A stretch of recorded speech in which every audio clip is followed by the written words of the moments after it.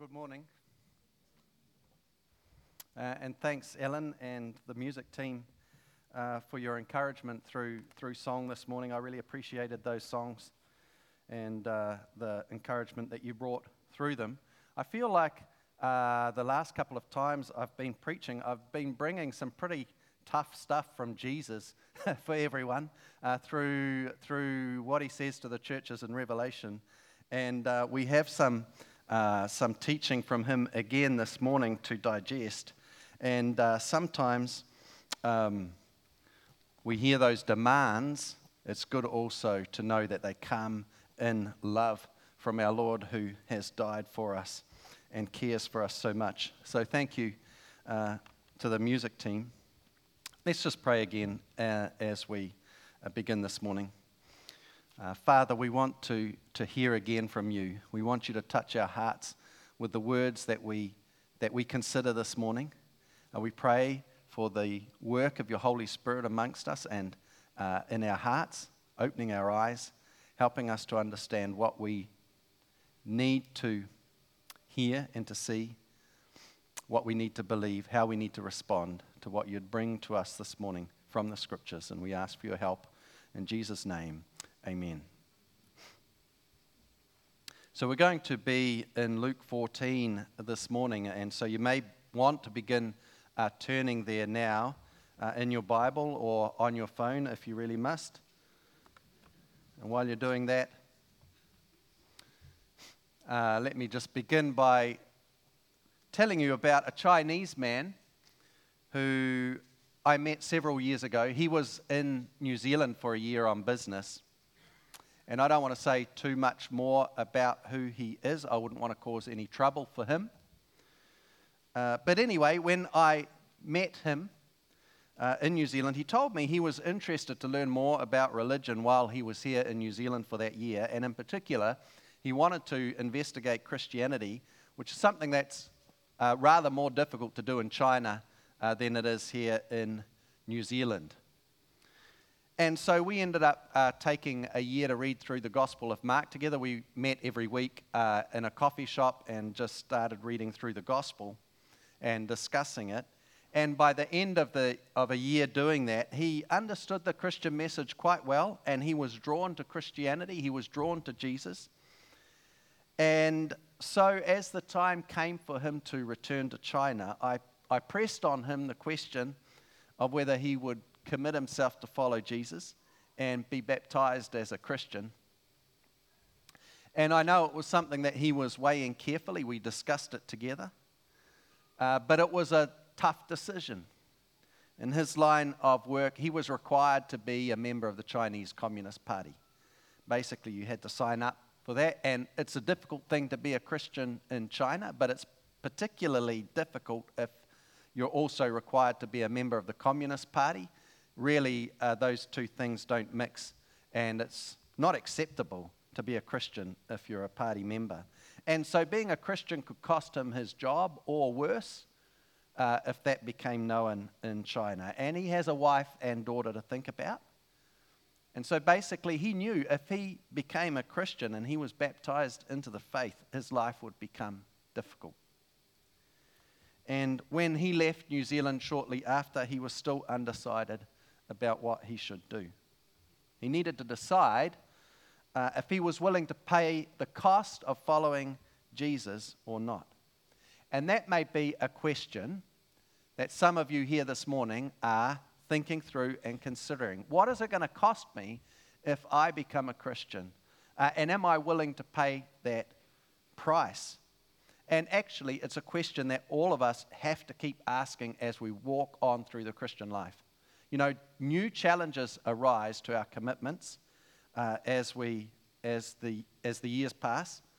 And we need to ask ourselves again, am I willing to keep paying the cost? Will I meet the cost of being a follower of Jesus?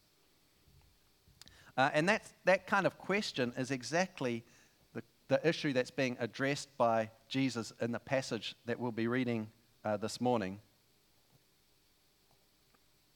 We're going to be looking at Luke chapter 14, verses 25 to 35. So Please let's read those together.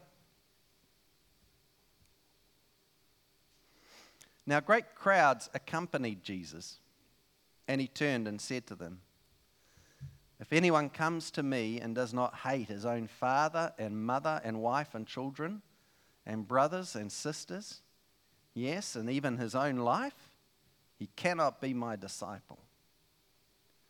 Whoever does not bear his own cross and come after me cannot be my disciple. For which of you, desiring to build a tower, does not first sit down and count the cost, whether he has enough to complete it?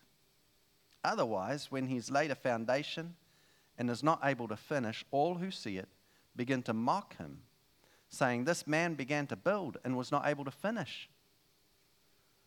Or what king, going out to encounter another king in war, will not sit down first and deliberate whether he is able with 10,000 to meet him who comes against him with 20,000? And if not, while the other is yet a great way off, he sends a delegation and asks for terms of peace. So therefore, any one of you who does not renounce all that he has cannot be my disciple.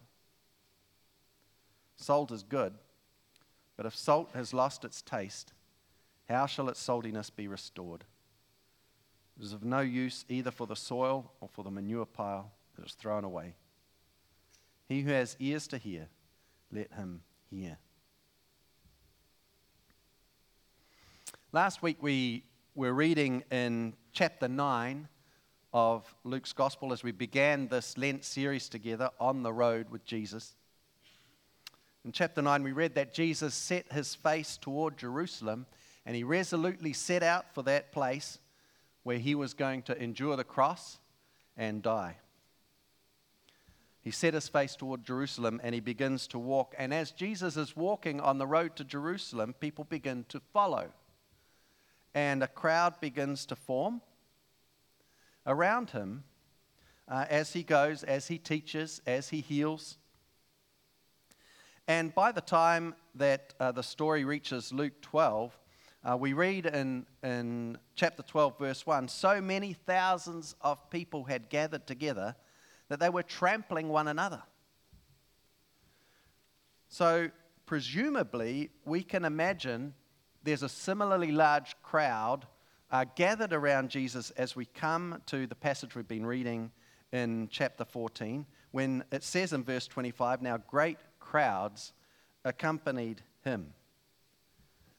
There's a huge number, thousands of people around Jesus on the road, pushing and trampling and milling around. Great disheveled army on the road with Jesus, heading to Jerusalem.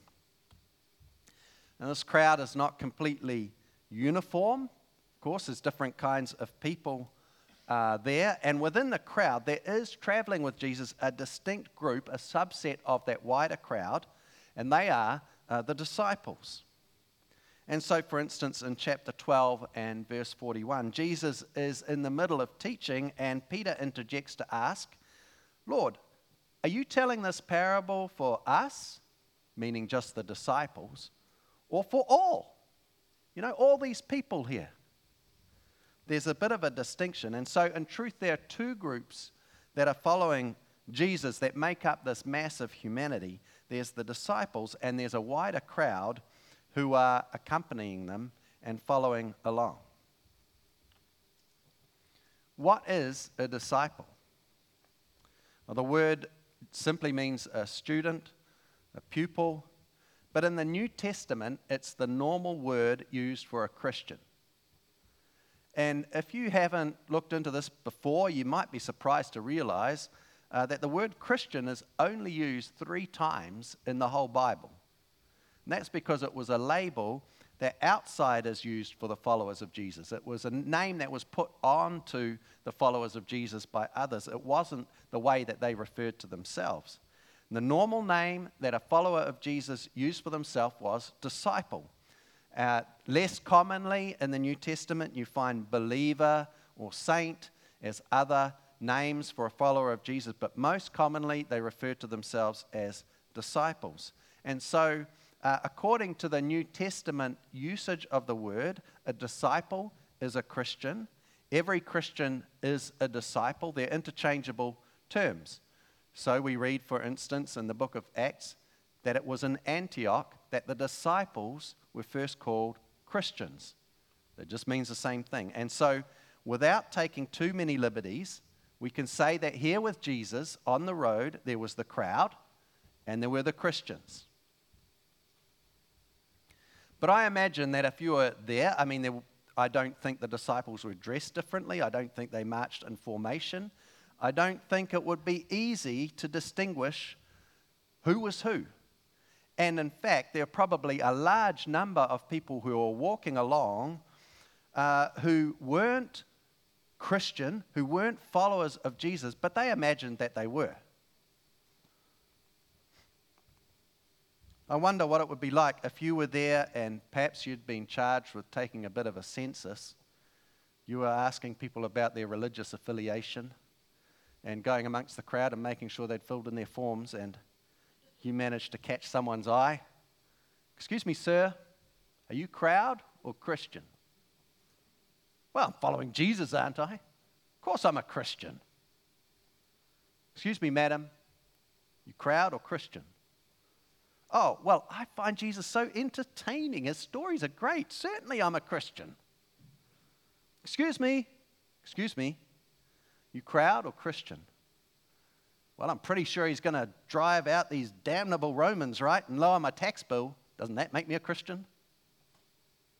You know, there have been a lot of people who considered that they were part of the in crowd. They were there as Christians, and really they were just crowd. They thought they were actors in the Christian life, but really they're extras. And Jesus looks at this crowd, and in his compassion for them, he wants to shake them up. He wants to rattle them out of that complacency that he sees there. And so in the severest terms, he tells them what it takes to be a disciple. And this is what we read in verse 26. "If anyone comes to me and does not hate his own father and mother and wife and children and brothers and sisters, yes, and even his own life, he cannot be my disciple." Jesus wants the people there to know that discipleship is demanding. He says, you can't be my disciple. You can't be Christian if you don't hate those things most dear to you, your family relationships, even your own life. Now that can seem confusing. You might have heard somewhere that Christians are meant to love people, not hate them. I think Jesus is using a particular way of speaking here that we find sometimes, occasionally in the Old Testament, presumably a Hebrew way of talking. For instance, in Genesis 29, we have the story of Jacob and his two rival wives, Rachel and Leah, and it says there, Jacob loved Rachel more than Leah. And when the Lord saw that Leah was hated, he opened her womb. And in one sense, Jacob loved both his wives, though he loved Rachel more. But the love he had for Leah could be described as hate relative to the love that he had for Rachel. That's just an example of that kind of usage in the Bible. And I think what Jesus is saying is, similarly, if you are to be a disciple, then the love that you have for Jesus has to burn brighter than any other love in your life. We sang earlier today, nothing is better than you, Lord. That has to be the heart attitude of someone who's following after Jesus. I've talked before here, I know I have, about Dietrich Bonhoeffer. He was a German church leader in Germany during the Second World War, and he was executed for his opposition to the regime there. He died as a Christian and as a Christian leader. And prior to his death, some years earlier, he'd written a book called The Cost of Discipleship. And in that book, commenting on this particular verse, he says, at the very moment of their call, men find that they've already broken with all the natural ties of life. This is not their own doing, but his who calls them. For Christ has delivered them from immediacy with the world and brought them into immediacy with himself. And there's a lot to think about in there, but what he's saying, I think, is that when you turn to faith in Jesus, you're drawn into what he calls immediacy, into intimacy with Jesus, and intimacy with the world fades away in comparison. And Jesus is absolutely the first priority for the disciple or for the Christian. Now, my wife, Jo, has a very special place in my life. I wouldn't like to say that I love her more than my parents or my children, but let's just say she's in the running. We were married at 25. I was 25 when we were youth leaders here in Cambridge, and I was very much in love. I remember thinking through at the time whether it was right for us to be married, and it was a very clear principle that I had in mind, that marriage is only legitimate if it allows both of us to serve God better. If getting married was going to detract either me or Jo from serving God, then we should decline to be married. And that was a principle that I had in mind at the time. If I want to be a disciple, my commitment to Jesus is meant to far outstrip my commitment to my wife, believe it or not. And if for some strange reason I had to choose, then it has to be Jesus. I've never encountered that. I don't expect to encounter it. But Jesus comes first. And being a disciple is all in. I'm immediate. I'm intimate with Jesus first and foremost. Nothing is better than him. Well, it sounds quite unreasonable, doesn't it? I mean, it's very black and white. Why does Jesus have to be like this? I mean, can't I just play socially as a Christian? Why does it have to be so intense? Well, we get a kind of an answer in the next verse. This is what Jesus says in verse 27. Whoever does not bear his own cross and come after me cannot be my disciple. Now, if we're going to follow Jesus, we'd best be aware that he carried a cross. Right? It's a defining aspect of his life. That's why he was sent from the Father. And because of love, Jesus went to the cross and gave everything he could give, even his own life. Because of love for the world, Jesus suffered the extremity of physical pain. He allowed himself to be subjected to shame and nakedness and mockery and spitting and every form of degradation. Out of love for you and for me, he died young after only a few years of public ministry. That's the life of Jesus. Jesus carried a cross. And if we're his students, if we're his followers, if we are disciples and Christians, we are also expected to carry our cross in imitation of him. And that means we are called to love others until it hurts. We're called to love others sacrificially, to give ourselves up for one another. We need to be willing to suffer every kind of indignity in faithfulness to God's mission for us. We need to carry our cross. Again, Bonhoeffer, speaking on this verse, says, the cross is laid on every Christian. When Christ calls a man, he bids him come and die. Suffering, then, is the badge of true discipleship. And if that's what it means to follow Jesus, it's not for the faint-hearted, is it? It's all in. It requires a deep commitment to follow Jesus and to imitate his path in life. In verse 33, Jesus gives a succinct kind of a summary of what he is expecting from a disciple. He says, any one of you who does not renounce all that he has cannot be my disciple. To be a disciple, everything we possess, everything we are, needs to be renounced and laid aside. It's costly.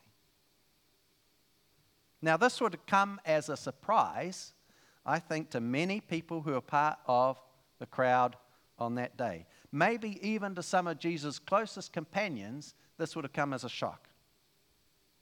They thought they were marching to empire and to glorious victory and to the establishment of the kingdom of God on earth.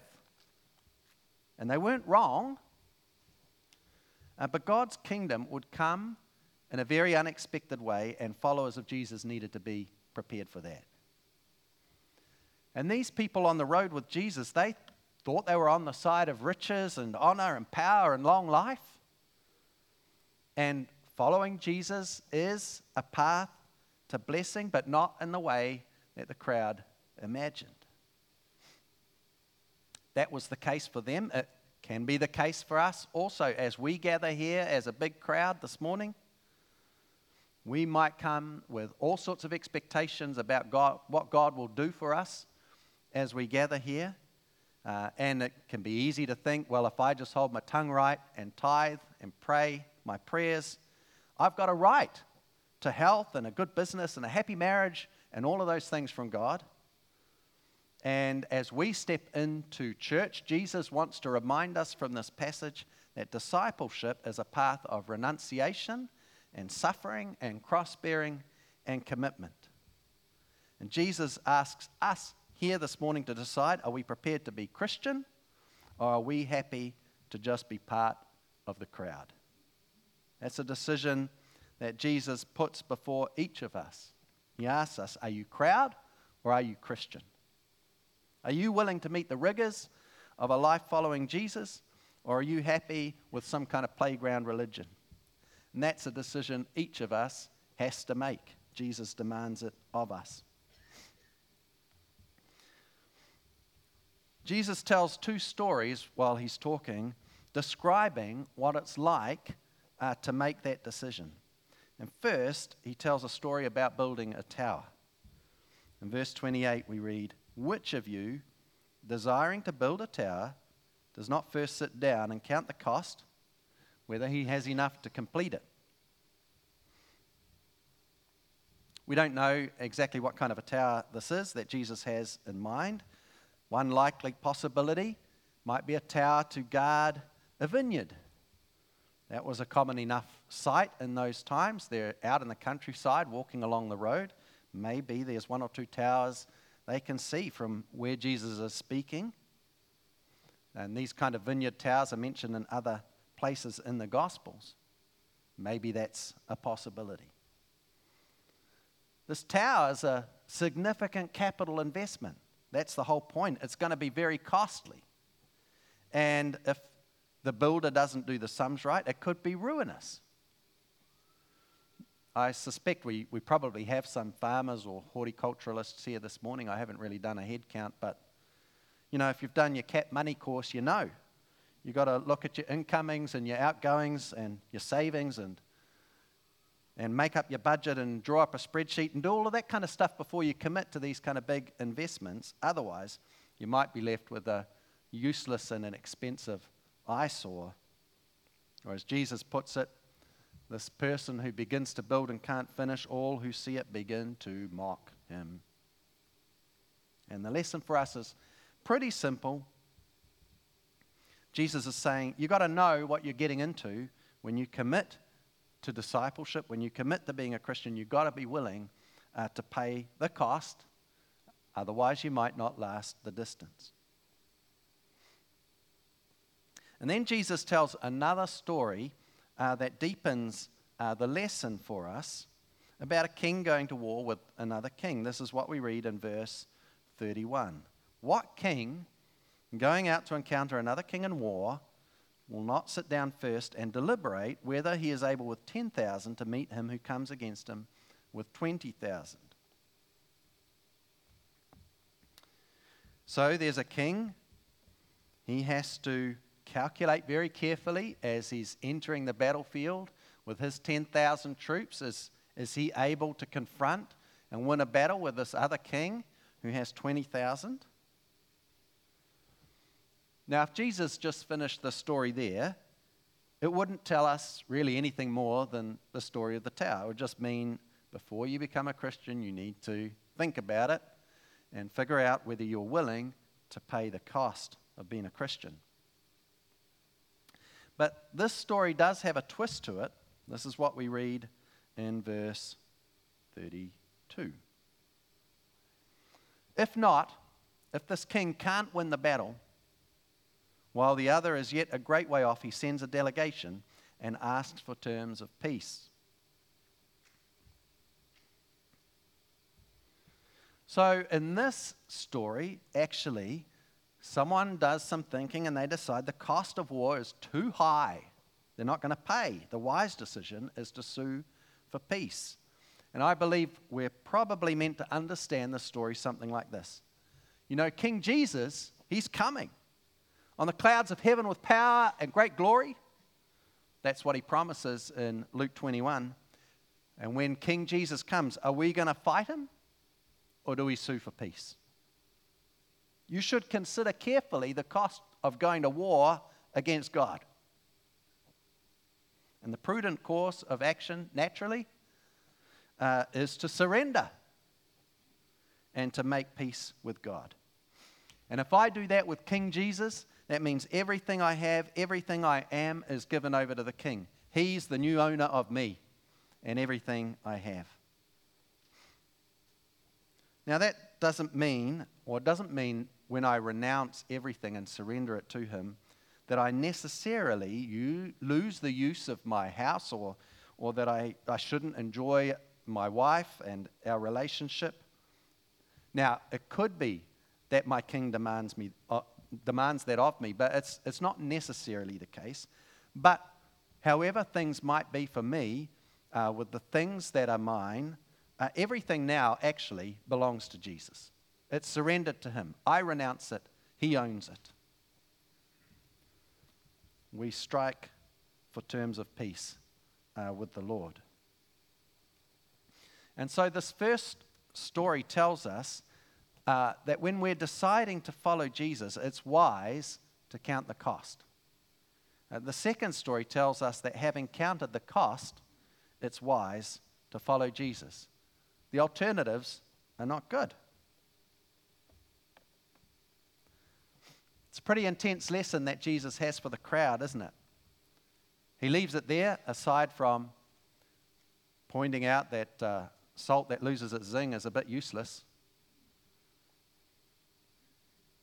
I wonder what kind of questions people had when they heard that. Pretty confronting.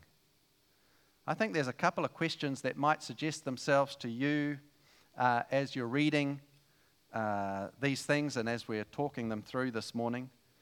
First question that perhaps you'd be asking yourself is, well, it sounds really hard. I mean, is this even possible? It doesn't even sound human to be able to live this way. And a second question you might ask yourself, is it worth it? I mean, Jesus is asking a lot. I think those would be pretty natural questions to ask if you were listening to Jesus then. Pretty natural to ask them as we're sitting here now. Jesus doesn't answer them. He's there to shake people up. He wants to awaken people from a slumber that they're in as they're following him. And he doesn't answer those questions. But interestingly, a few chapters later in the Gospel of Luke, we find the disciples asking exactly those questions. And so I don't want to take a long time over this, but just briefly, let's just take some time to see how Jesus might respond to those questions that will arise for us. So in Luke 18, we find that Jesus challenges a rich man to give away his wealth and to follow him. Well-known story. Now that's a tough call for this extremely rich person. And so as they are reacting in a rather dismayed fashion, Jesus says in verse 25, it's easier for a camel to go through the eye of a needle than for a rich person to enter the kingdom of God. This is tough. This is pretty impossible, actually.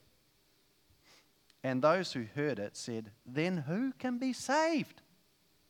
Jesus, this is a good guy, respectable guy.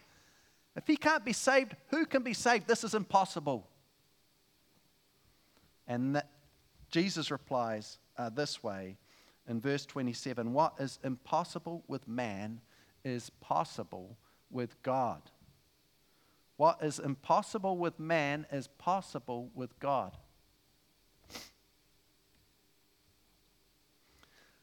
One thing that I find interesting about those Bonhoeffer quotes that I've put up in this sermon is that he says it's Jesus that calls you away from the world and from those other relationships. It's God that lays the cross on you. You know, that's God's work, saving you and making you a Christian and bringing you into the family of God. That's God's work. And what is impossible with you and with me is possible with God. If we commit to following Jesus, God is with us. He empowers us by the Holy Spirit. He will teach us. He gives us grace. We have to trust the promise of God that although we are weak, He is strong. We rest in Him as we turn to Him. Yes, it's impossible. But what is impossible with a man or with a woman is possible with God. Peter responds in verse 28, and he says, "See, we've left our homes and followed you." Okay, this guy didn't do it. We have. And the implied question is, so what's in it for us? After we've done all this, is it going to be worth it? And Jesus' response in verse 29 is this: "Truly I say to you, there is no one who has left house or wife or brothers or parents or children for the sake of the kingdom of God who will not receive many times more in this time and in the age to come eternal life." You know, Jesus says it will be worth it, actually both now as well as in eternity, many times over. We have to trust that promise. Now, as I say, I don't want to spend long on this. Perhaps these are things to discuss on another occasion. But I just wanted to briefly canvass some answers to those questions that you might have this morning.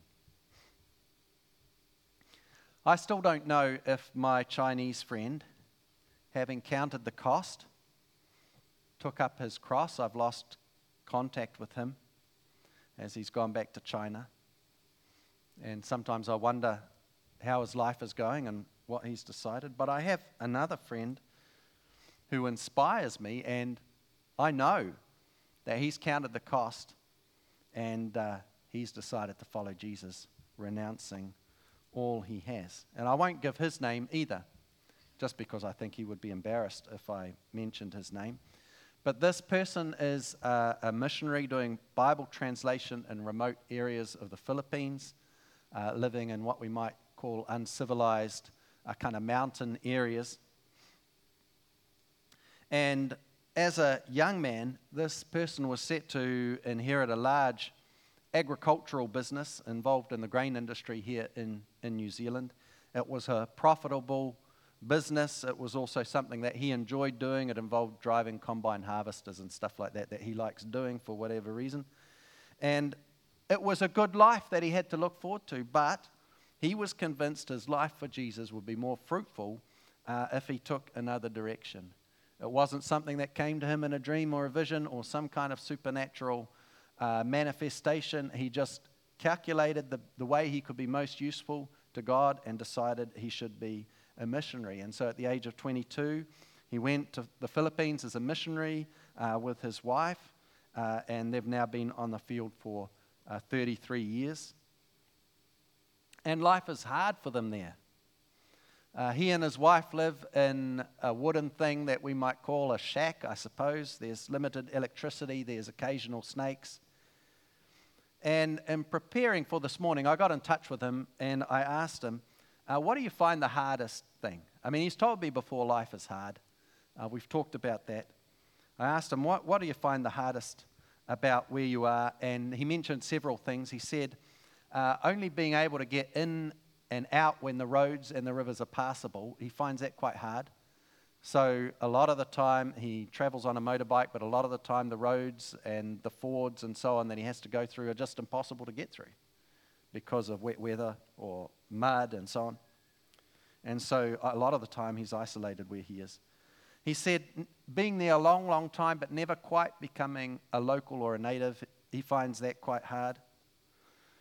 He said it's disappointing the lack of new missionaries coming from New Zealand. That's disheartening, that's hard. Who's going to carry on doing that kind of work? But I guess for him and for his wife, the toughest thing is the separation from family, right? Separation from their own children, from parents, from siblings here in New Zealand is tough. And so this friend of mine is someone who, after a fashion, have followed after Jesus, hated family, suffered privation, renounced all he has for Jesus. I asked him while I was talking to him, is it worth it? And his response was, of course. These are his words. If this thing we've bet our lives on is true, and it is, then it would be silly to factor those other struggles into the equation.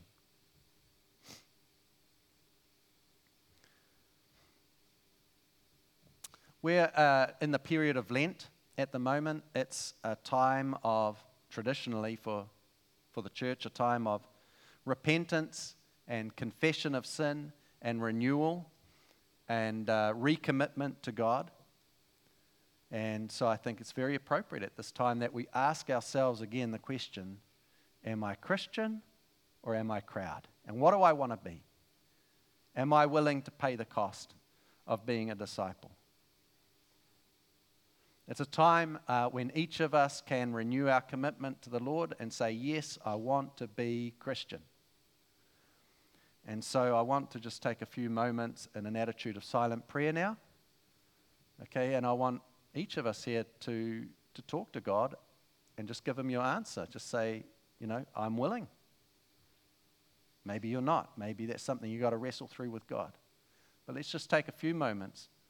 It's time when maybe for the first time ever, you commit yourself to being a Christian and to following Jesus. Maybe it's something you've done many times before and you commit yourself again now. Let's just take a few moments in prayer before God in order to commit ourselves once again to that path. And then I'll finish in prayer.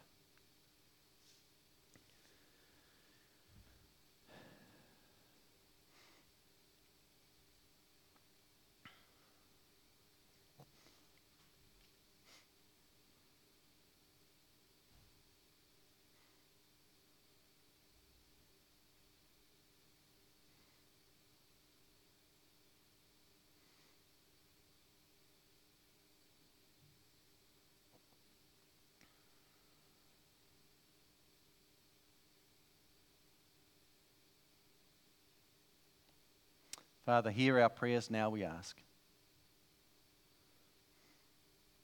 We pray that you would empower and strengthen us for what you have for us.